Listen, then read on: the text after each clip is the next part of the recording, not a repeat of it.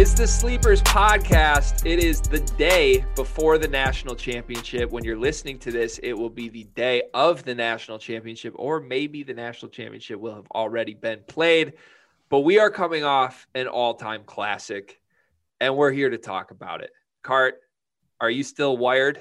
You look wired. I'm wired. Bro, I'm like, that was a game last night that we're going to speak about for years. Like, it's going to be like one of those times, like 10 years from now, and I'm chilling with Uncle Greg and my nephew, and I'm just like, you don't know shit, young bull. 10 years ago, I was watching Jalen Suggs gaming people from half, blocking shots, going coast to coast, throwing bounce passes to Drew Timme with a handlebar mustache, dunking it, Johnny Juzang going crazy. Like, it just an ass like that literally would just encompass like the greatness of March Madness last night. It was such a great game. 100%. This game reminded me of the SNL skit with Bill Hader where I forget what the character's name is, but he's like, this game had everything. And then he just starts listing out things. It's like, you just named them all, but like Suggs, handlebar mustache, Johnny motherfucking Juzang. Like what? Like Johnny Juzang, like looking up at his family and his brother in the stands, talking about him like that. Just like, it was beautiful, man. Yeah, buzzer beaters, 9 for 9 on step back twos, like everything you could possibly want in a college basketball game. You got it. Thrill score to the max. Like the old NCAA football game, Pontiac's greatest game score, 1,000 out of 1,000 on this game. Credit to Gonzaga, credit to UCLA as well. UCLA was for real. Hey, I already did my whole Pac-12 apologizing thing, but as a team, just personally to UCLA, like there's a lot of things said about them by a lot of people, including me. But like that was one of the greatest runs of all time. Like they're going against Gonzaga, who is one of the better teams of all time. Some people, they are the best team of all time. They aren't. But I mean, like they went toe to toe with them dudes and they had them on the ropes, honestly. Like they really did. And like them boys hooped all tournament, even with their dweeble dork point guard and Tiger Campbell, they were able to just like hoop. And Johnny Juzang had Coach Calipari watching that game. He probably watched this whole tournament sick as hell because he let that dude go. So like, what a run. If this UCLA team was like not UCLA, you know what I mean? If this UCLA team was just the Richmond Spiders and had Richmond on their jerseys, like everybody's acting like they're the most fun Cinderella ever. And they were in the play-in game, so I don't feel horrible calling them a Cinderella. Like it's not the program that's a Cinderella. This team was a Cinderella. This team lost 4 straight to end the regular season. Nobody took them seriously. They could have lost almost every single game along this run, except for the Abilene Christian game. They were down to State in the first half. But they also like had individual performances from so many guys. Like Tiger Campbell's out here taking charges and making stop and pop fallaways. He reminded me of Xavier Simpson during this run. Jaquez was the guy that cooked Michigan State for 45 minutes, and he had his big moments throughout the run. Obviously, Johnny Juzang. I mean, I hope that man made himself some money off that run. I definitely think he did, for sure. I mean, just crazy. I mean, and like random guy like Singleton coming off the bench and hitting some big threes in an overtime game. Even Cody Riley playing big when he wasn't fouling and hacking. Like they just had, like they were getting contributions from everywhere and everyone. And Mick Cronin had them prepared. And I've always had the slander for Mick Cronin, but like he did a hell of a job. So couple specific moments that I need to call out. One, UCLA's offense in the half court in overtime was infuriating to me as someone who was loudly rooting for UCLA to win that game. Johnny Juzang didn't touch the ball for 3.5 minutes. It didn't appear that they were running any sort of set. I think 3 consecutive possessions ended in their 6'8" center shooting a catch and shoot long 2 with half a second left on the shot clock. And credit to Cody Riley, he hit a couple of them. He hit them in the game. But like, I'm just watching this. Like, what? You're not even running the things that made you successful that entire game. Mick Cronin, I've criticized my whole life. I've said I never believed in Mick Cronin. I'm not scared of Mick Cronin. I still watch these games and I'm baffled by some of the things he does. Like, but it works. It worked. And Jimmy Cotter, one of my good friends, always says he's a West Coast guy with a Midwest attitude.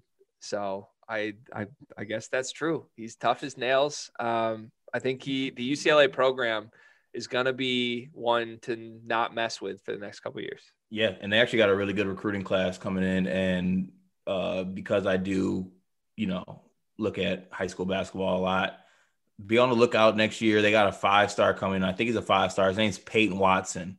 He's going to be a pro, and he is like that. He's really good. He's very good. If Juzang stays, like him and Juzang, that's a crazy wing talent right there. What'd you think of the sequence at the end of the game in regulation where they secure the defensive rebound? It's a tie game. There's about 15 seconds left. And they basically let Johnny motherfucking Juzang, Johnny Tsunami, walk the ball up the court and really ran the clock down to 4 seconds or so. And then he ends up driving. Timmy takes the charge. Classic college basketball call. Good play by Timmy. But do you think they should have set something up? Should they have been a little more urgent trying to get to a spot? Do they take a timeout, or did you like just letting the ball stay in your best player's hands and let him do his thing? Yeah, I'm not gonna like flip flop. So I'm gonna just stay consistent with what I always say. I'm always a fan of the just like getting it to your best player and just letting them go. It always seems to me like when you call a timeout, the other coach or the other team can do something or somehow find a way to keep the ball out of your best player's hands. So like, let's say Cody Riley had it or something like that, then you call a timeout. But I mean, your best player has it. That's who you want to have the ball in his hands. Drew Timmy taking a charge. Gotta love college basketball. It's dope. Yes, charge, block, all that. It was a charge, so it was a good call. Was it a charge? Because that foot was moving. God forbid, like that game would have ended on a like a block charge call. Like and they called a block. Like it just would have been. I couldn't do it. It would have ruined the whole game for me, to be honest. But I'm a fan of the not calling a timeout. Like Johnny motherfucking Juzang's got the ball. Let him rock. He's good. I am normally very pro call the timeout, set something up, run a good action, get what you want. But I will never forget the exhilaration of being a fan watching that game and just knowing in my bones that Johnny Juzang was going to walk into a step back jumper and win that game. And I loved the confidence from Mick. I loved the fact that it was almost like a surreal moment where he's literally just slowly crossing, walking up the court. And then all of a sudden there's 4 seconds left. You think he's just going to pull up and hit the shot he's hit for 5 rounds now. And I can't believe he drove. I guess they played him to drive and he made a decent read, but man, do I wish he would have just pulled up at some way along the way. I literally felt like I was watching that in slow motion, and like that song was going on in the back of my head, like do do do do do. I was just waiting for him to pull up for 3, and I'm just looking at it like, and it just goes in. I needed like a sidestep 3 or like a mid-range pull up for game. Like that would have been crazy. So we have to talk about Gonzaga on the other side. There's that meme right now of people that like they're naming like musicians on a specific song, and there's just people like stepping into bags, like they're in their bag is what it's saying. Like I was in my bag on Twitter going at Gonzaga fans last night. I'm patting myself on the back for this. I hate Gonzaga fans. I am an instigator of Gonzaga fans. I said I want to see you lose. I stand by that I want to see you lose. I thought last night was going to be the night. It certainly felt like it. People have been telling me Gonzaga would beat every team from the last 2 decades by 15 plus. That's what people are saying on Twitter. I've got some Gonzaga fans who slide in my DMs, who respond to my tweets antagonizing me, who every single game when Gonzaga's beating up on fucking Creighton by 20, they're talking that shit. And they're saying sarcastically, oh, I thought Drew Timmy sucks, right, Twitter? You know what, Cart? They were silent for 45 minutes last night. Silent. And you know who else is silent? That man you just did. Drew Timmy ain't doing that handlebar mustache bullshit when they're in a dogfight against an 11 seed from the play-in game. I don't like fake tough guys, Carter. Hey, don't like them. There is one thing that Sleepers Media never, ever condones, and it's fake tough guys and front runners. We don't do front runner. Do it. That's what gets your ass sent home. Shout out to the boys in Champaign that have been watching since the first round. That's what happens when you're a front runner and a fake tough guy. We do not support that. Not on this pod. And so here's the thing, Cart. And also to all the fans that are chirping, Greg, just know that Sleepers Media is a package deal, and I fight. All right, so it's whatever to me. Yeah, okay? you gotta see my 6'7" friend with a ratchet. If you gotta see me.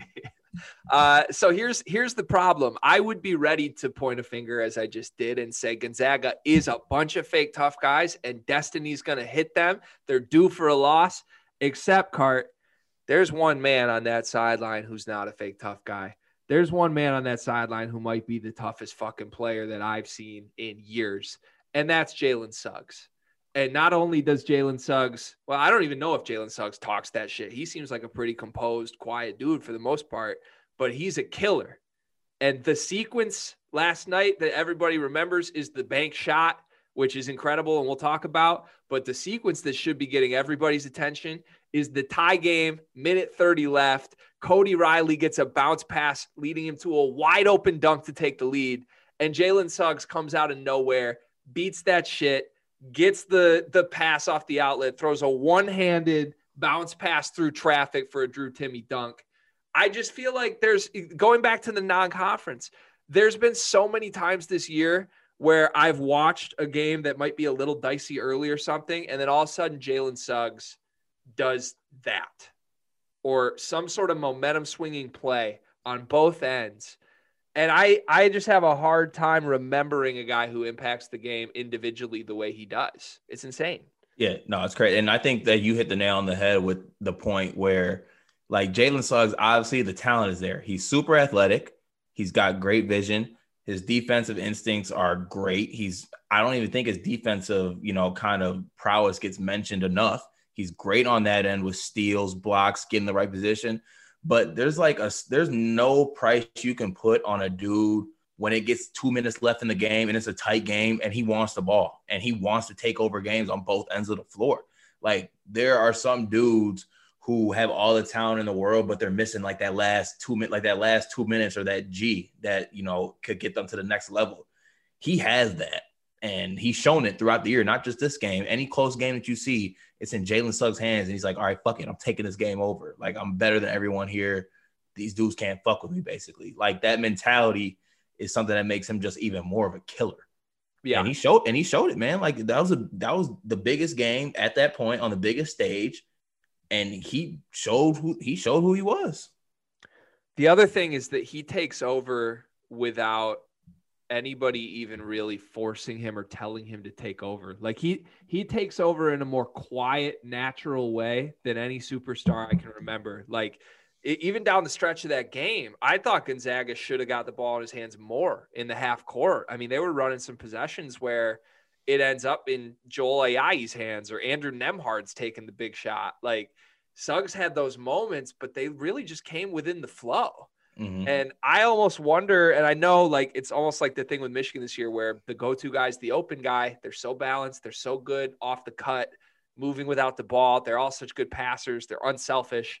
But, like, good Lord, get the ball to that Jalen Suggs kid. Like, just let him rock. Hey, we haven't even seen high usage Suggs. Oh, my God. I can't imagine it. We're going to see it at the NBA level. Maybe, and I think, can we talk about maybe with a team in Detroit, perhaps? Can we talk about the whole NBA stuff going on right now? Because there's a conversation on Twitter, I'm sure you've seen it, of people that are initially saying, look how much money Jalen Suggs made for himself. What a great decision to go to college. Yeah. Okay. Just like, obviously people are bored because there was no hoop on today and like the game's not until tomorrow. Everyone knew about Jalen Suggs coming into this year. Jalen Suggs did not make a name for himself in college. Before the year started, he was a top 10 pick. I'm in between, though, because you're right. I don't think anybody should be saying, like, oh, these kids need to go to college and play for no money to make themselves a name. That's not true. Jalen Suggs would have been a lottery pick, like you said. He was on the radar. But also, Jalen Suggs has worked himself into a spot where people are seriously saying, like, should he be the number one pick? That doesn't happen without what he's done at Gonzaga. That's true. But it annoys me. Like, people are like, well, look at Jalen Green. Like, what has Jalen Green done for himself this year? No one knows who Jalen Green is.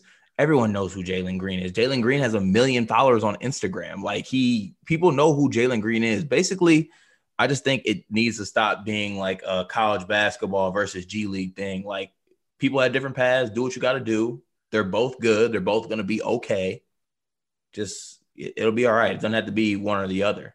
I'm 100% with you. This is about, like, do what's best for you. Whether that's G League or college, I support it. But also objectively, like, Jalen Green, talent-wise, is probably in the same group as Suggs and Mobley. Yeah, he is. But he's not on boards right now. Like, right now it's a top 3, right? And I'm not saying that's because he went the G League route, but, like, I was surprised to see all the backlash to the initial post of, like, oh, did these kids really improve their draft stock? Like, fuck yeah, Suggs improved his draft stock. Yeah, I mean, it's obvious that, dude, if anything we know about the NCAA tournament is, like, you can make a lot of money. Like, if I'm a coach going into, like, my team and I'm looking at, like, guys that are like, I'm like, these next couple games that we're playing, you could literally get yourself set for life. Like, DJ Wilson's a millionaire right now off an NCAA tournament run. Also, DJ Wilson didn't play well in that run. Let's not use that comparison, please. Sorry, my bad. Had to do a little Michigan little slanted there. Go ahead. No, but I'm saying, like, you could, like, people make themselves a lot of money in these NCAA tournament games. So, it goes both ways. I mean, I don't know. Honestly, in Sleeper's world, Greg, are you going to college or are you taking that $500K and going to the G League? What do you mean in Sleeper's world? Like, okay, like, if I'm a college basketball, or if I'm like, so me and you are high level recruits, and we got a decision. We go in G League or we go in college? I'm going college. Shit. You're going G League? Bro, you better cash my $500K check and kiss my ass. I mean, that's on brand for both of us, though. I'll buy Rick's. I don't got to go there and go to school. Oh, man. See, I like the pageantry of college basketball. That's my thing. Yeah, I like the pageantry too, but Algebra 1 ain't going to do nothing. Algebra 1 ain't going to do shit for my draft stock, so cash my check. All right. Well, I'm glad we got through that exercise. Speaking of exercises that we have to get through, somebody, Carter Elliott, has 35 pancakes to eat. And this will be a pay-per-view event, although we're not actually charging money for it. But you better tune into this. If you're listening to this, there's a time and a place that Carter Elliott will be eating 35 pancakes tonight to be exact. All thanks to UCLA. I literally thought I was so confident that these guys are going to win by 10. I literally just threw it out there. Like, I would eat 5 pancakes for every point they win under 10. And they won by 3. So that's a 7-point difference from 10. 7 times 5, I got to eat 35 pancakes. And I'm going to start at 7:30 Eastern time. And I'm going to eat until I eat 35 pancakes. So some things have changed. You were originally supposed to go to an establishment that was clearly spelled out. Yeah. I have agreed to allow you to do this at the Elliott residence. That's me compromising here. I believe Queen Meg, the queen of the Elliott residence, may be making the pancakes for you. Yes, she will. They will be Kodiak cakes, protein pancakes, because I'm, working on my figure. So I just don't understand. I just want people to understand this. Like, yes, I'm 6'7", currently around 260 pounds. I'm a big fella, but I got a small appetite. I think the most pancakes I've ever ate in one sitting is like 5 pancakes, and I was forcing. Like, I don't eat like a giant like dude. I eat kind of like a small dude, which I don't really understand how that correlates. I should be, snatched, but it is what it is. 35 pancakes is going to be a lot. It's a lot of pancakes. It's a lot of pancakes. So if anyone has tips, I heard less syrup is better. But yeah, I'm going to be streaming it live. I'll be eating the pancakes. It's going to happen. Yeah, it seems to have picked up a little buzz, as it should, but we got a lot of responses. I know people have texted you and texted me personally about this. This will be actually happening. I think we're going to stream it on Instagram, probably. Yeah, probably on Instagram. And this is just a note. The Sleepers, we don't lie. Okay. We don't lie.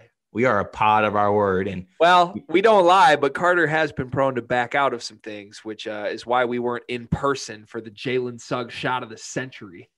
Yeah, and as you can see, we don't lie and we don't let things go ever. So I'll be hearing about that forever.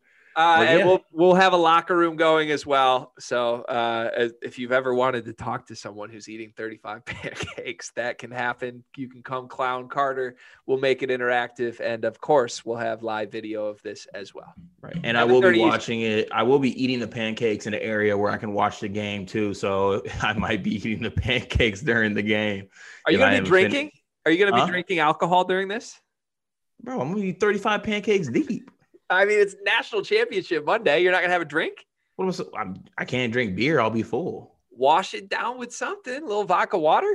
Oh, my word. Pancakes with a vodka water? I mean, you could make some sort of syrupy alcoholic drink. Maybe I'm just an alcoholic. I don't know. I would definitely probably eat more pancakes if I was drunk. Mom, if you're listening to this, I'm not actually an alcoholic. That was a joke. My wonderful mother, who listens to most of our episodes, is probably pretty upset right now. Shout out, Connie. Shout her out. All right, 7:30 Eastern for the Pancake Challenge. Stay tuned. I feel like we're flying around with this episode before we just get into the Baylor Gonzaga preview. Baylor beat Houston by a lot. The game did not play out as we had discussed it might. It was not a horrible matchup for Baylor. Most importantly to me, though, Baylor looks like pre-COVID pause Baylor. Like these dudes look back to who I thought they were. They do. And I don't know if this is you who said it to me, G, or somebody else, but like, I think people were really overlooking the fact on what Baylor made Houston look like. Like, despite what you think, like Houston's run this year and like them not playing really good teams and up in like an NCAA tournament, like statistically has been one of the worst runs up until the Final Four. Like that you pointed out. But like they dismantled Houston. Like the game was over when it started. Yeah, quiet performance from the greatest showman, DeJon Jarreau. Don't know if he dedicated the game to anyone or not. Never. Davion Mitchell had that dude in the straight jacket. Davion Mitchell is Baylor's best player. Davion Mitchell is a top 10 pick. Yeah, you can't tell me there's 9 better NBA prospects than Davion Mitchell. You could put that dude on the Pistons right now, and he'd be our best guard. I think you could put him in the NBA, and he'd be the best Mitchell in the NBA. That's a little hot, but he does. He has so many similarities to Donovan Mitchell. It's absurd. The quick burst off the first step, off the bounce, the number. I mean, the fact that they're both Mitchell's wearing 45 seems intentional. Yeah, they're both pigeon-toed. You don't like Baylor, do you? We haven't talked about this. No, I feel like Baylor. You don't like Baylor for some reason. I do like Baylor. Don't respect them. I do like Baylor. Do you think this is a game? Yeah. Oh yeah. Hell yeah, it's a game. Okay, that's all I needed. We'll get into actual preview of it. That's all I needed. I just was getting vibes that you didn't really truly respect Baylor. No, I really respect Baylor. Okay. I'm getting my wish list. I asked for this game. You did. You asked for this game, and I think you're 2 for 3 on your wish list, and I will become 2 for 3 if Baylor beats Gonzaga. So do they beat Gonzaga? We'll get to that. We'll get to that. Sorry. Last bit of big news before we get right into the preview. Guest of the pod, friend of the pod, and elite coach Drew Valentine is the head coach of the Loyola Ramblers. Per sources, I guess we should say. At the time of recording, that's per sources. Per sources, but we're thinking it's going to happen. But, Drew's a good friend of ours. So, like, of course, we're just extremely happy. But we're also not surprised. Like, we talked about it on the episode we had with him. Like, his grind and his work ethic is unmatched. So, good things come to people who work hard, and he definitely put in the work. And, this might put him on the timeline to coach them boys in green in a couple of years. So, but let's focus on the now. Congratulations to our guy. Many things coming, many blessings coming. And his first podcast was on our pod. So, it's on. Hey, if you get on the Sleepers episodes, good things come afterwards. Matt Costello's been hooping. Oh, shit, I was not my mic. But, hey, you get on Sleepers and good things happen. Just saying. It's true. I'm just so happy for Drew. The man is an absolute superstar at what he does. And I know people that know and people that have been paying attention to Loyola know that. It's about time everybody in America knows that. Youngest coach in the country by about 6 years. Incredible. Like you said, we know him personally. We've seen it up close and personal, how good of a person he is, how hard he works. So cannot congratulate him enough. And little personal moment here. I think back to, I'll just, for everybody listening to this, Drew's wife, Taylor, it was the maid of honor in my wedding. So that's the personal connection with Drew. We've been close, the four of us, for many years. And there was a night, we were probably college age at this time. Drew was a GA at Michigan State at the time. And we were just drinking, the four of us, and got in one of those classic emotional drinking nights. And I remember very specifically just talking like, I don't know, like we're going to be friends. We're going to be family for life. Like, what do you think our lives are going to look like 10, 20 years from now? Like, what are our dreams? And Drew was just like, I'm going to be a coach. Like, I'm going to be a head coach someday. And the fact that he's gotten there so quickly, to even have the success he's had is just like, I get chills just thinking about it. This is only the start of what could truly go down as one of the greatest coaching careers ever. The pace that he's on has been unmatched. And like you said, he's put himself in a spot where I don't know that there's going to be anybody the Spartans want more than him in a couple of years. So thanks. Oh, congrats to our guy, man. More Loy. I don't got to throw away the Loyola gear for a couple of years too. Thank God. And also, let me put a little bug out there. I have no source on this. This has not come from anybody that I'm connected with at all. This is from this brain and this heart only. I want to see Adam Miller at Loyola.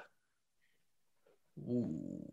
That man, supposedly Adam Miller transferred because he wants the ball in his hands. He wants to be showcased as a superstar. He's from Chicago. Tell me a better fit. Hey, Braden Norris and Adam Miller sounds fun to me. It sounds fun to me. Sign me up. More Loy. Let's do a word from our sponsors, and then we'll get into Baylor Gonzaga preview. You know, I'm really sick of just saying this every single time, folks. But the Locker Room app is the app to be on. It is free. It is easy. It's easy to use. I mean, you can hop on it from time to time. I can hop on right now. We got a couple of rooms going on right now. We got an NBA room. We got a championship preview room. We got Kanye versus Drake room on here. I mean, there's all types of rooms. It's a great app to connect with sports personalities, other sports fans. They have athletes on there. I've talked to James Wiseman on the app. Andre Iguodala's been on there. Udonis Haslem. I mean, the list goes on and on. The app is free to download.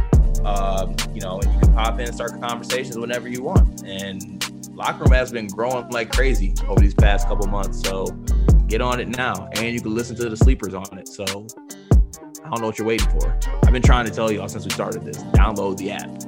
Carter, I love you, and that was a 10 out of 10 ad read, but I also just opened my Locker Room app, and none of the rooms you said are actual rooms. Those were straight up lies. Oh, what the fuck? What's wrong with you? I'm blowing you up. There are some great rooms coming right now. We got Ant Wright hosting just an AMA room right now that looks like there's about 50 people in it. We got a women in wrestling room going on with also about 30 people in it. We have a general NBA craziness room. Come in, start your rooms. Tomorrow there's going to be a room about a man eating 35 pancakes an hour before the NCAA championship game tips. Locker Room, if you are listening to this and you don't already have your own podcast and you don't get in front of a microphone very much, why not? Why aren't you doing that? It's not hard. It's not hard to do what Carter and I are doing. Well, maybe sometimes it is. I don't know. Are we good at what we do? First of all, it's very hard to listen to you. That's true. Just get the Locker Room app because Carter said to, not because I said to. Okay, back to the show. I'm sorry. Are you upset with me for blowing up your ad read there? No. I don't know. It's just, when you said we don't lie. You said we're not lying. We don't, but like when it's your ad read, like I don't say anything. I just listen and let the ad be read. Like no one asked you to be a critic. You're right. I'm sorry. I apologize. Damn. I apologize. Get it out. Go ahead. All right. I'm good. Back. Good. We're back. All right. We want to go through a list that we've made of the 10 most important factors in the national championship game. A factor could be a player. It could be a coach. It could be a matchup. It could be an intangible thing. It could be anything. So we're going to get into that. Before we get right into that, though, Carter, should we just do like some general thoughts on the matchup between these two teams? Yeah. You want me to go first?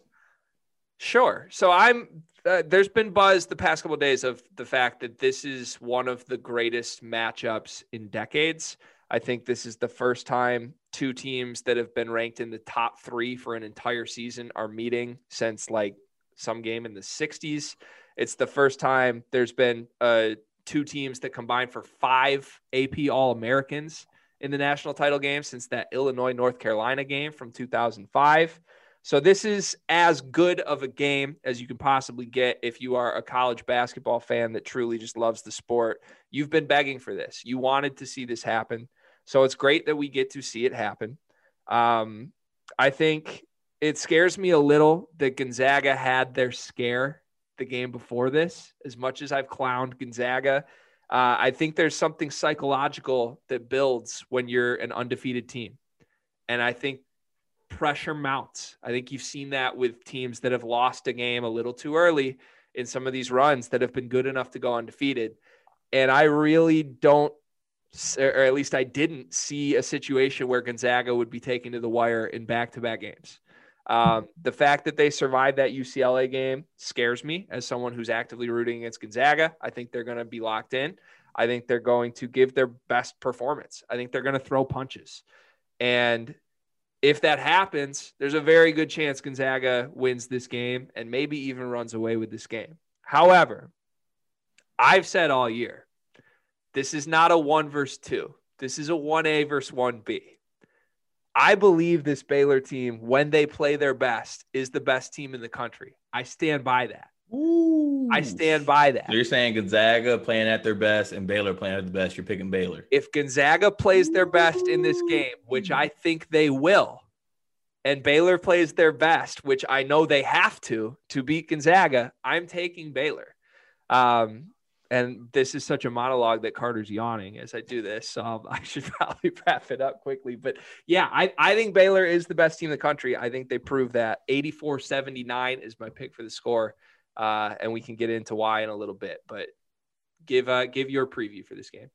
Yeah, I mean, I'm just happy we got, like, this is what I've been asking for. So I think a lot of people have been asking for it. So like you said, you know, two of the best, I think the 2 best teams in the country who are on par. They are my 1A, 1B. You got matchups all over the floor that are fun. You know, Davion Mitchell versus Suggs is going to be great. You got Butler, Kispert. I mean, there's all types of talent on both these teams. And, you know, I just want to see a good game, to be honest. I don't want to blow out or anything like that. My ideal game would be Gonzaga playing their best, Baylor playing their best. Whoever gets it done on that day gets it done. I do disagree with you. I think that if Gonzaga plays their best and Baylor plays their best, I'm still giving the edge to Gonzaga, and I'm also going with Gonzaga in this game. But anybody who thinks that this game is going to be close and Baylor is not going to show up is just out of their mind and frankly wrong. So, you know, Baylor's a very talented team, like Davion Mitchell, Butler, Flagler, Maceo Teague, Mayer. I mean, the list goes on and on. Jonathan Chua, Vital, all of them. Like, dudes are hooping. Like, this is a really, really good team. And we got Few versus Drew. So, not my great Drew. Game. Not my People, Drew. Hashtag not my Drew. But we need this game. We've been asking for this game. So I'm very excited. And I'm going to be watching it on a full stomach after 35 pancakes.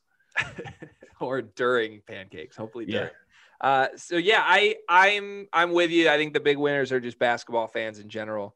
As I'm thinking through the various ways this game could play out, like while I think Baylor truly is the best team if they play their best, I don't envision a scenario where Baylor could ever possibly blow Gonzaga out. I do envision a scenario where Baylor lays an egg and Gonzaga pulls away. That wouldn't shock me at all. Like I said, I don't see Gonzaga playing 2 dicey games in a row. I also don't think Gonzaga played poorly against UCLA, though. I just think a UCLA team went toe-to-toe with them, hit tough shots, and proved that Gonzaga, even when they play well, can be in a 1-possession game down the stretch. Baylor, let's make no mistake, Baylor is way better than UCLA. Baylor is way better than any team Gonzaga's played all year. Gonzaga is obviously way better than any team Baylor's played all year. But this is a game I expect to be close. And I think the biggest difference in my mind, and I know the numbers don't necessarily back this up, but I don't think Gonzaga really guards for 40 minutes. I think they guard for stretches. I think they can be an elite defensive team for a 4-minute stretch. I think they rely on their offense to just bail them out of possessions that guys take off. I think they let Johnny Juzang get to whatever spot he wanted on the floor for an entire night. And I think when I envisioned these Baylor guards, specifically Davion Mitchell, going up against these Gonzaga guards and wings that consistently allow dribble penetration, I see that leaning Baylor's direction quite a bit. And I think on the flip side, Baylor not going to give Gonzaga wide open shots. Gonzaga's still going to get their shots because they're so unselfish. They're so good moving without the ball, but they're going to have to work for it harder than they have in any game all season. True. And this is the thing, and this might be why I'm leaning Gonzaga. I'm not saying Baylor's not a deep team, but the fact of the matter is, like, Gonzaga's winning these games. We're bringing up all these guys like Suggs, Timmy, and we're like, even after that, like, you have the WCC Player of the Year and Corey Kispert and a first-team All-American who just kind of is an afterthought sometimes. Mainly because I think in these last couple games he hasn't played kind of up to his level, except for that dunk in that last game was disgusting. But like, they're just so deep, and like, if those three guys aren't stepping up, then you're bringing in like a Nebhard or an Ayayi, and then they're getting contributions off the bench from like Anton Watson, and it's just they're just really talented. And it seems like if one guy's down, there's a guy there to pick them up. I've yet to see a game where they're not getting contributions from, like, you know, basically their whole starting lineup. Like, it doesn't really happen. So, you know, I just think that they're the better team. And that's no disrespect to Baylor, because I think Baylor's a great team. It's just, if I'm giving the edge to somebody, I think it's Gonzaga in this situation. Do you think there's any sort of intangible edge mentally to the team that is the quote unquote underdog in this game? I think Baylor definitely has an advantage in this game as the underdog. Like, I feel like they're taking the whole, like, you guys really got us fucked up. Like, you're disrespecting us. Like, we were one of the best teams in the country all year. And here's the thing. Baylor, let's go even back a calendar year with COVID last year that canceled it. Baylor was the best team in the country by a long shot last year. And it was pretty much this entire roster. They weren't better than Michigan State. Well, I swear I wasn't trying to even poke fun there. I don't want to go down that rabbit hole. But I mean, they lost their center, Freddie Gillespie, and they bring everybody back from a team that I truly believe was the best team in the country. I think they've been waiting for a game like this really for 2 years. I think there's no pressure on them. I think they've probably heard from everyone, is Gonzaga the greatest team of all time? And look, I'll even say this, as much as I push back on it, if Gonzaga wins this game at all, or let alone wins it convincingly, they have a claim to the greatest team ever. They really do. Yeah. So there's a lot on the line, and in times where there's a lot on the line, sometimes I think that swings it mentally to the underdog. Hey, you know who doesn't feel any pressure though when the game's on the line? Jalen Suggs. All right. Jalen Suggs, the jersey was ordered last night. I sent you the link, by the way. I ordered it too. We should just tweet that out for everybody. Everybody, get yourself a Jalen Suggs jersey. And by the way, jersey matchup wise, those white Zags are fire. They're nice. I won't go farther than that. They're nice. Ooh. They're fine. I think the old school Gonzagas with like the stripe through the number were my favorite. Yeah, those are fire. Also, I tweeted this out, but I'm curious what you think of this. I think this Baylor team reminds me a lot of the 2010 Michigan State team. I'm serious. I'm not even trying to. No, I was laughing at because you asked me this last night. Oh, your response. Yeah, but no, it really does though. Are we going to talk about your response now? No, we're not. Well, I tweeted out what his response was, but I blurred out his name. You probably haven't seen that, but You did? I tweeted it and said somebody from the group chat responded. Oh, wow. Okay. No, nobody liked it for a reason. Yeah, they shouldn't have. But yeah, no, but besides that point, like, yes, there are a lot of similarities between those teams, I feel like. Okay. Big fella needs some coffee over here. Right, sorry, man. A lot of Easter, a lot of bunnies, a lot of candy and whatnot. But it happens. All right, let's get into our list of 10. The 10 most important factors that could decide this game. We'll start at the bottom and we'll work our way to number 1. Number 10, Matthew Mayer. Dude just does it all and willingly wears a mullet in 2021. He has to be a factor. Most fun off the bench variable guy in the country, I think. Like, could Matthew Mayer be a superstar? Is it messed up to say that I think like Matthew Mayer is a pro? That's what I'm saying. Like, couldn't Matthew Mayer like be an all Big Ten player on a really good team right now? But he's just like as an afterthought because this Baylor team is so good. Yeah, I think so. I really do. He has a skill set. Like, he does it all. He's a superstar, man. Like, he just comes in the game, and if you don't know who he is, you're going to see this dude take some crazy spin around fade away, and he's going to hit it. And it's just what he does. He's a 6'8" guard with a mop top. Yeah, Chandler Parsons with a mullet. I wouldn't be surprised at all if Matthew Mayer swung this game. I really wouldn't. And that sounds crazy to say, but he could come off the bench, have 24, Dante DiVincenzo style, and all of a sudden Baylor's. Hey, it's not a championship game unless you have an unexpected performance from a white guy. From a white guy. And shout out Spike, also on the pod. Friend of the pod. Isn't that's probably what did some Michigan State teams in the past was they didn't have a big performance from an unassuming white person. Yeah, we had underperformances from the Israeli League legend Ben Carter. No comment. All right, moving on to number 9, foul trouble. Stripes, for the love of God, just let the boys play, man. Do not ruin this game. Just don't do it, okay? That's all I gotta say. I thought the officials did a decent job in the last game and in the tournament in general. I don't think there's been too many games that have been eye-openingly terrible. However, you could say the UCLA Gonzaga game was decided by a hook and hold. You could. It's a stretch. It's a reach, but good. It's a reach, but I don't want anything left up to chance, and I don't want Stripes to be made themselves known. It's not about you guys. Everybody pray that nobody pokes a Gonzaga player in this game. Otherwise, there will be a flagrant. Oh my God. Gonzaga Twitter. You really don't let shit go. I don't let it go, dude. I have a list. I literally have a list in my phone of the Gonzaga Twitter base members who piss me off. And I'm here to take names, and I hope there's a day of reckoning. There probably won't be, but man, trust me, they're not going to like the refs if Gonzaga's in a tight game. If they're up 25, they'll talk about how great they are. All right, number 8. This is an interesting one to describe, but the dynamics of who has the ball or who takes the shot between Butler and Mitchell for Baylor. That's big, and I'll give credit on this one because we already talked about it. This is Gonzaga. It sucks. Like, right? It should be, but I like even down the stretch, it's the open guy.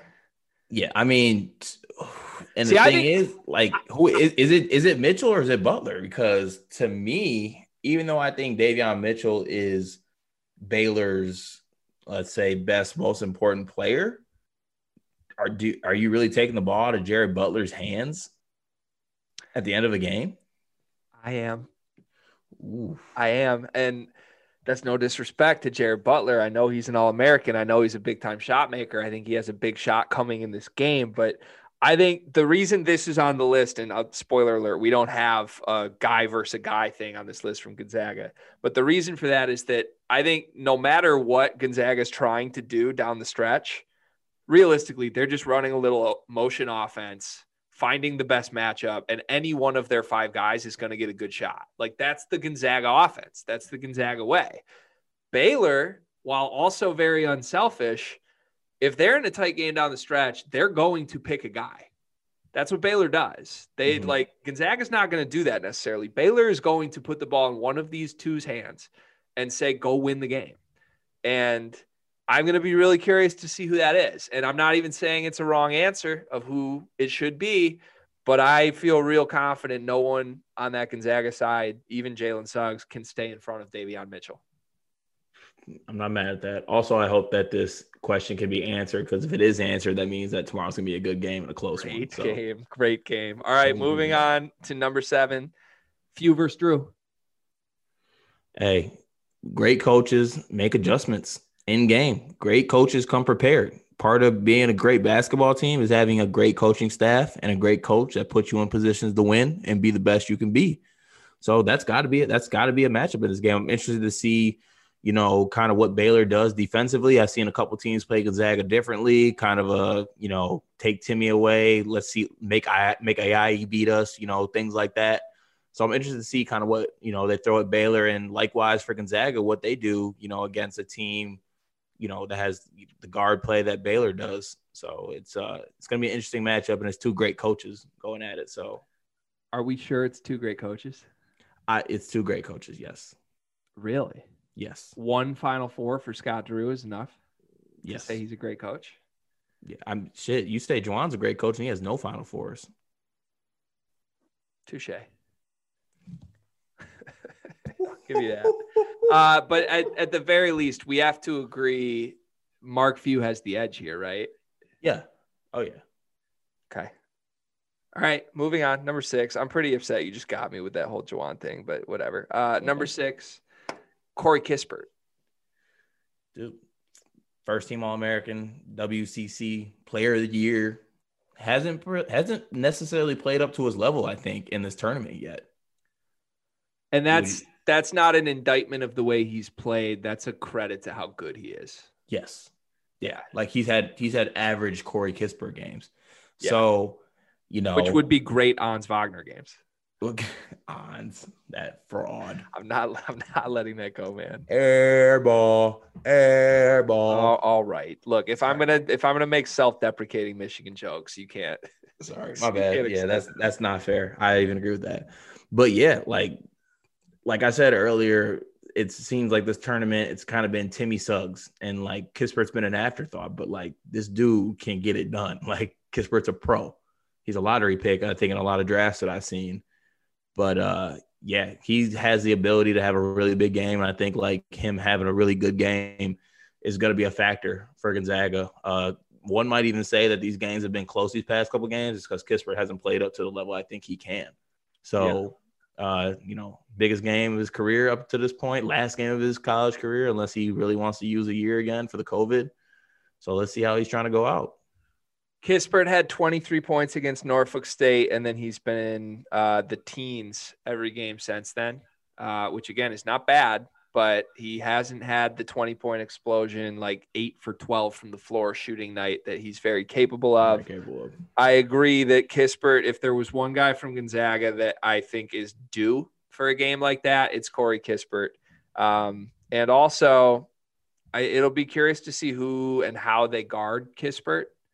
From the Baylor side, like I'd assume they're going to put Mitchell on Suggs. I would assume Butler is on Nembhard, maybe, or vice versa. Maybe those two flip. But like Baylor plays so many small guards that you think they'll go Vital on Kispert? That's dicey. I wouldn't want Vital chasing shooters. Either would I. So that's like I said, coaching. They're more likely than not they're gonna have a very small guard chasing Corey Kispert, which will be really interesting. Which could end badly. Or maybe goodly? Positively? Perhaps. The whole put Yogi Ferrell on Nick Stauskas and just get in his shorts. Like, does that apply to all 6'6" white shooters? Stauskas ain't Kispert. Sorry, I'm not going to disrespect college Nick Stauskas. Sorry. Do we really want to say that? No, I don't want to do that. If you were given the opportunity as a Gonzaga fan, if you're trying to have Gonzaga win this game, would you replace this year's Corey Kispert with sophomore year Nick Stauskas? Yeah. Okay. I'd rather have Stauskas. Stauskas was one of the baddest MFers in college basketball. Yeah, he was different. And for me personally, he talked that shit too. So I was like, hey. Some have said we're going to do a whole episode at some point this offseason about the definition of a DAWG dog. And some have claimed Nick Stauskas, a dog. Facts. Was a dog. All right, moving on to number 5, most important factors. No, it's not. Most important. Well, don't say that. We're trying to get him on the show, man. We've had a good hit rate with white Michigan players. Let the whole stay out there. Number 5, most important factors that could decide this game. Drew Timmy's handlebar mustache. Don't be a front runner and don't be a fake tough guy, my dog. We'll agree that if Drew Timmy is dunking and rubbing and then hands up, that can only mean Gonzaga's running away with the game. Can we discuss how also that is so cheese? Like, that's not like, that is like, cool. It's not cool. Like, you celebrating like you went to Gonzaga. So a lot of people from the Twitter mentions last night were all over like Drew Timmy should have just gone to Duke. He's easily like just a hateable Leitner, like Grayson Allen, JJ Redick type. And like, I think I'm agreeing with that at this point. Like if he didn't go to Gonzaga, wouldn't everybody just despise this man? Yeah, probably. And naturally, I'm predisposed to like Gonzaga teams. That's my problem. I own multiple Gonzaga articles of clothing. I have rooted for Gonzaga about every single year possible up to this. But like Drew Timmy is a big part of why I do not like this team. See, but I love Drew Timmy. I love Drew Timmy's game. I love his game. I mean, he's a better Mitch McGary that isn't high during games. Like that's an awesome basketball player. But like, he's just such a prick, isn't he? Yeah, it's just like this. It's just kind of cheese. Like, this is lame. Like, the handlebar, like, mustache, I think is lame for one. It's just like him just trying to do it. And then like the celebration is like not cool. Yeah, I don't know. I'm at a loss. But like, I legitimately like if Timmy's mustache plays a role in this title game, Gonzaga's going to blow Baylor out. Because he only goes to that if they're hot. And that's why, and that's why it's so high on the factors list. All right, moving on to number 4 on the factors list. Just Drew Timmy, not the mustache, just Drew Timmy. I mean, I would say he's been the best Gonzaga player throughout the tournament. Best player. Yeah, I think he's been the best player as a whole throughout the tournament. I mean, he was named most outstanding player of the region. He's been playing extremely well. And I think that he has been playing different kind of bigs in every game. Like, he hasn't really played like bigs, like Baylor's bigs. I think Baylor's bigs are undersized, but they're tough as shit and they don't back down from anybody. And I don't really know if Drew Timmy has played a center like that. Now, this is probably going to come back to bite us because we said the same thing about Evan Mobley and he had that boy in the gulag. Well, I have a question for you because I'm as high on Evan Mobley as one can be. I've said he should be the number 1 pick over Cade without question. I didn't realize Jalen Suggs was maybe working into that spot, but that's for another day. But what you just said about Baylor's bigs, they're undersized and they're tough as shit. Is that not the maybe exact opposite of the Evan Mobley we got in that USC Gonzaga game? Because Evan Mobley in that game was not tough as shit. Evan Mobley was oversized and I would say soft as shit in that game. Yeah. I mean, he was not the man he was that whole season, and give Drew Timmy a lot of credit for that. But like you said, this Baylor group of bigs poses a much different problem. Definitely. And I can't really point to any bigs that he's played this year that are like that. So Matt Harms isn't doing it for you? No. 70. These dudes aren't 7 feet tall with comb overs. All right. They're 6'8" and they don't take no shit. Like, they're mobile enough to keep up with Drew Timmy. They're not slow. They're not slouches. They have the foot speed to keep up with him. They're going to take the challenge. They're going to accept the challenge of guarding Drew Timmy. So, it's going to be I could easily see them trying to quote unquote punk or bitch Drew Timmy, and he can't let that happen or it's not going to be good for Gonzaga. There's going to be at least one moment in this game where Mark Vital and Drew Timmy have a little altercation, isn't there? There's going to be a tech in this game. I'm just picturing, like, if Drew Timmy even thinks about looking at a camera and rubbing his facial hair, he's getting hit. by somebody. Yeah. Like that, these dudes are tough and they're not going to take that shit. Right. Facts. But even if they're not going to take that shit, Drew Timme might give them that shit. He might. What he did to Evan Mobley should be illegal in 50 states. Yes. That was a clinic. A clinic. So we'll see. If Drew Timme does what he's capable of, he's probably most outstanding player of the Final Four. Although I don't know how you don't give that to Suggs after the shot he hit, but most outstanding player of the tournament, probably Drew Timme. Mm-hmm. Number 3 on the list, other guys. There's other guys in this game. We had the stars, but then you had the flagglers. You have the Chichuas. You had the Thambas. You had the Matthew Mayers. You had the flag. I already said flagler, didn't I? MaCio Teague. Yeah, MaCio Teague. There's a lot of these are very talented and deep teams. And not just on the Baylor side. I mean, I'm going to name 2 starters, but Ayayi, Andrew Nembhard, right? Maybe Anton Watson. Maybe, am I crazy for saying this? Aaron Cook. And Aaron, there's talent. This is a tailor-made game for a unexpected performance from somebody. Like this is made. We see it all the time. And this popped in my head when we were talking about Gonzaga's run, but it reminds me back to my Michigan fan ways of the 2013 run, where it seemed like every step of the way there was a highlight reel game for a different guy.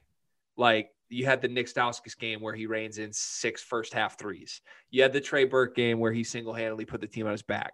You had the Mitch McGary game against VCU where he broke out with 27 and 15 and was leading the point as a center. Like individual guys had their games. We've had the Drew Timme game. We've had the Jalen Suggs game. You could probably say the Norfolk State game was the Corey Kispert game with how his first half was. Mm-hmm. In the title, weird guys often have their game. And I don't know who that's going to be. Nembhard game? I'm just saying, Gonzaga's got dudes. Baylor's got dudes. Like, it's not going to surprise me at all if Adam Flagler ends up with, like, 25 in this game. And I would not be surprised at all. Not at all. And I think I'll say this definitively. Someone for one of these 2 teams will have that game. And I would bet strongly the team whose person does that is the team that wins the game. You heard it here first. We will review that fact, but I can see it. All right, number 2. We have 2 left. If you're playing at home and you're listening to this, please get your guesses in on what these 2 factors will be. You want to say what number 2 is? No, because I forgot. I was wondering if you know number 1 at least. We'll let you unveil number 1. Yeah, I'll unveil number 1. Okay. Number 2 is Davion Mitchell. Davion Mitchell, the best guard on Baylor. Davion Mitchell should be a top 10 pick. Greg's been saying it. I've been saying it. And the world will see. The world will see. Davion Mitchell's a bad man. Bad man. Like, crazy. Defense is stupid. Like, passing ability. Last game, he had like 12 assists, 0 turnovers. You don't got to worry about him turning the ball over. He's knocking down shots. He's competitive as shit. He takes everything personally. If you don't think that Davion Mitchell right now is just like in his room, like just saying, I'm about to lock Suggs shit up tomorrow, you're crazy. He's probably like that Spider-Man meme. He's probably laying in the bed, like looking at the picture of Suggs, like I'm about to fuck this dude up tomorrow. Like I'm about to have him on clamps. Like none of this is happening. For real though. Like he's just a bad man. His first step is incredible. He's so skilled. When he gets hot, the jumpers start falling, the fadeaways, the off balance shots start falling, the floaters. I think you're going to see Mitchell, like I said earlier, the biggest X factor, maybe mismatch that swings this game is that I don't think anyone on Gonzaga stays in front of Davion Mitchell. I just don't. I don't know who that would be, and I don't see it happening. And I think Davion Mitchell's going to have to feast. I think Baylor's going to make that a huge part of their game plan. And like you said, it's time the world notices this man to a level that people aren't right now, because he's not a consensus lottery pick. He's not. I don't think anyone that watches Baylor significantly would say he's their best player. Like, people are just starting to say, okay, he's on Jared Butler's level. But he has that type of impact. I think you could say this about every guy in the starting lineup for both teams. But like, if you put Davion Mitchell on Michigan State, or not even picking on your team, but like put him on Wisconsin, put him on Northwestern, like, what does he end up with? He averages like 27, right? Bro, you disrespectful son of a bitch. Did you just put us in the same cat? What is wrong with you? You thought I was going to let that go? Put him on Iowa. I named 2 teams that beat you this year. What am I supposed to do? You didn't even beat Northwestern once this year, did you? Shut up.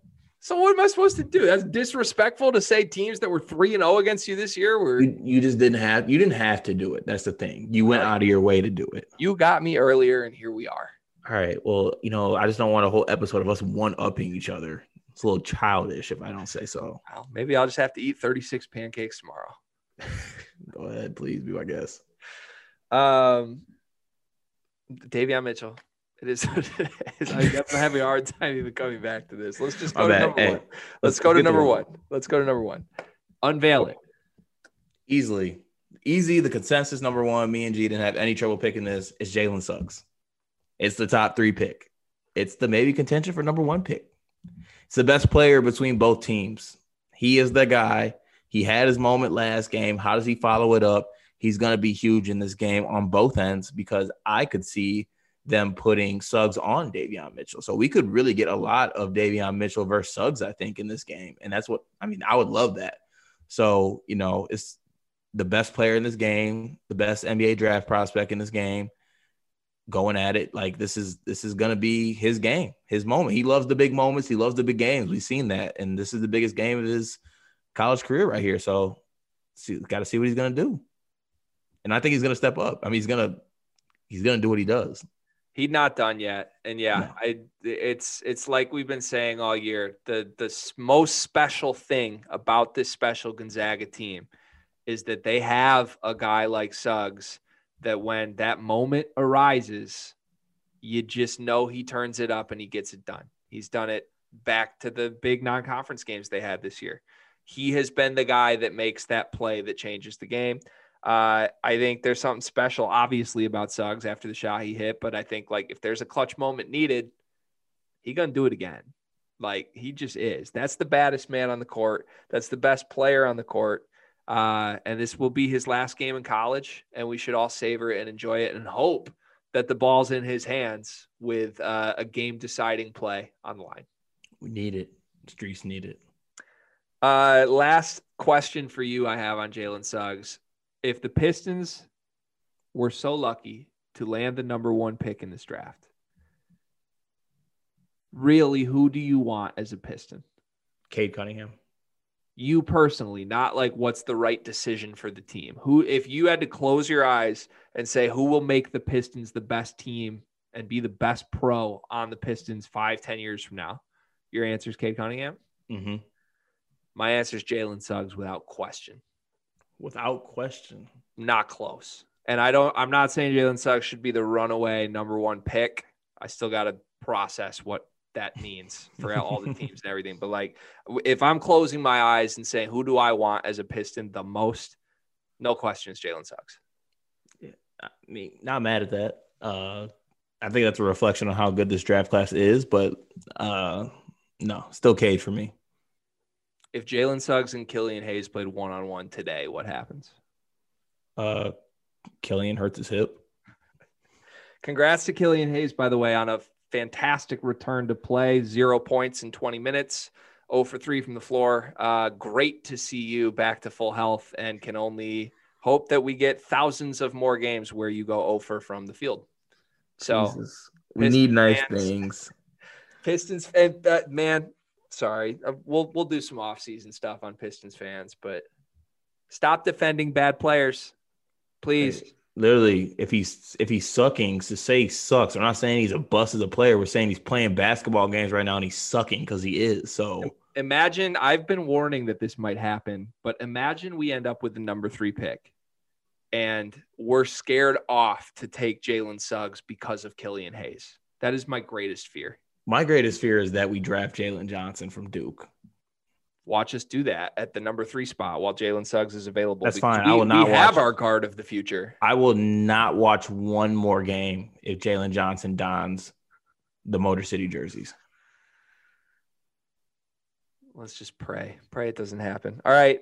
So let's go final prediction mode, I guess. Baylor, Gonzaga. Before you give me yours, I just want to say I do win multiple bracket pools if Baylor beats Gonzaga. My bracket was not great. I had, I think, 3 of the Elite 8 teams right. It was all in all horrible, but I nailed that this would be the title game. And from day one, I've had Baylor beating Gonzaga. It's good for you. But in my bracket, that was shitty. I had Gonzaga beating Baylor, so I'm sticking with that. I'm going to say Gonzaga wins 89 to – I'm going to say 89 to 80. High scoring game. Yep. Do you think that's a pull away down the stretch game, or is I think it's like a close game, and then they start fouling at the end, things like that. But it's going to be close the whole game. So like 80, 87, 80, 89, 80, something like that. Okay. I'm going Baylor 84-79. And I think it's a tie game with 2 minutes left. And we see what happens. I need that. We need it so bad. And I hope Carter finishes his 33rd pancake with 2 minutes left. That would be elite. That would be elite. Again, get the Locker Room app so that you can jump in our live pancake eating room and 35 is so many pancakes. That's so many pancakes. It's a lot of pancakes. I trust Queen Meg to make sure that we get you just the appropriate amount. Sir, keep you healthy, keep you moving. Have some cinnamon on them, sugar-free syrup, Kodiak cakes. You know what I'm saying? It's gonna be great. I wish we could get like a little ESPN score tracker at the bottom of the live stream of Jalen Suggs points versus pancakes eaten. Like, you're going to eat more than points are scored, but like, do you think by halftime you've eaten more pancakes than Suggs has scored? Yes. Okay. I will. I'm just excited to see it, man. 35 is a lot. Hey, I'm excited. I'm excited to try. Oh, we're trying. We're not doing. That's already the mentality. I'm excited to do it. Shut up, man. Damn. All right. Final words before the last college basketball game of the year, Cart. I'm just glad that we got through the season. Glad that this game is about to happen. It's been a challenging year personally for me as a Michigan State basketball fan, but I have enjoyed the tournament, and I'm glad that we actually got college basketball and got March Madness this year. So let's finish strong and let's get a good game tomorrow. And may the best team win. We might have to do some honorary daily picks. Maybe one daily pick to end the season tomorrow. We'll see about that. And also, just putting this out there, we're definitely going to need like an end of the year sleepers award show for college hoops. We'll do that. I like that. All right, bet. The Sleepies. The first annual Sleepies. First annual Sleepies. On a real note, thank you everybody listening. I know we've had a ton of fun with this. We are not breaking up the band as we joked about on our April Fool's last episode. This is the beginning, hopefully, of a lot more in store. We are actually talking with some other very creative people on some ways that you might hear the Sleepers in other forms than what we're currently doing. I won't hint more than that. Hopefully you'll hear more about it soon. But there's a lot in the works. You can follow us at Sleepers Media everywhere. Obviously you can see our socials on this video if you're watching that. Get the Locker Room app. We will be there all the time, and we will still be cooking up stuff during the off season. Don't think that this is the last game and this is the last episode. You can't get rid of us that easily. Hey, off-season Sleepers is a scary sight. That's all I'm going to say. Scary sight. All right, Cart. I love you. Thanks for doing this, and enjoy the day. Enjoy the hoops, my man. Peace.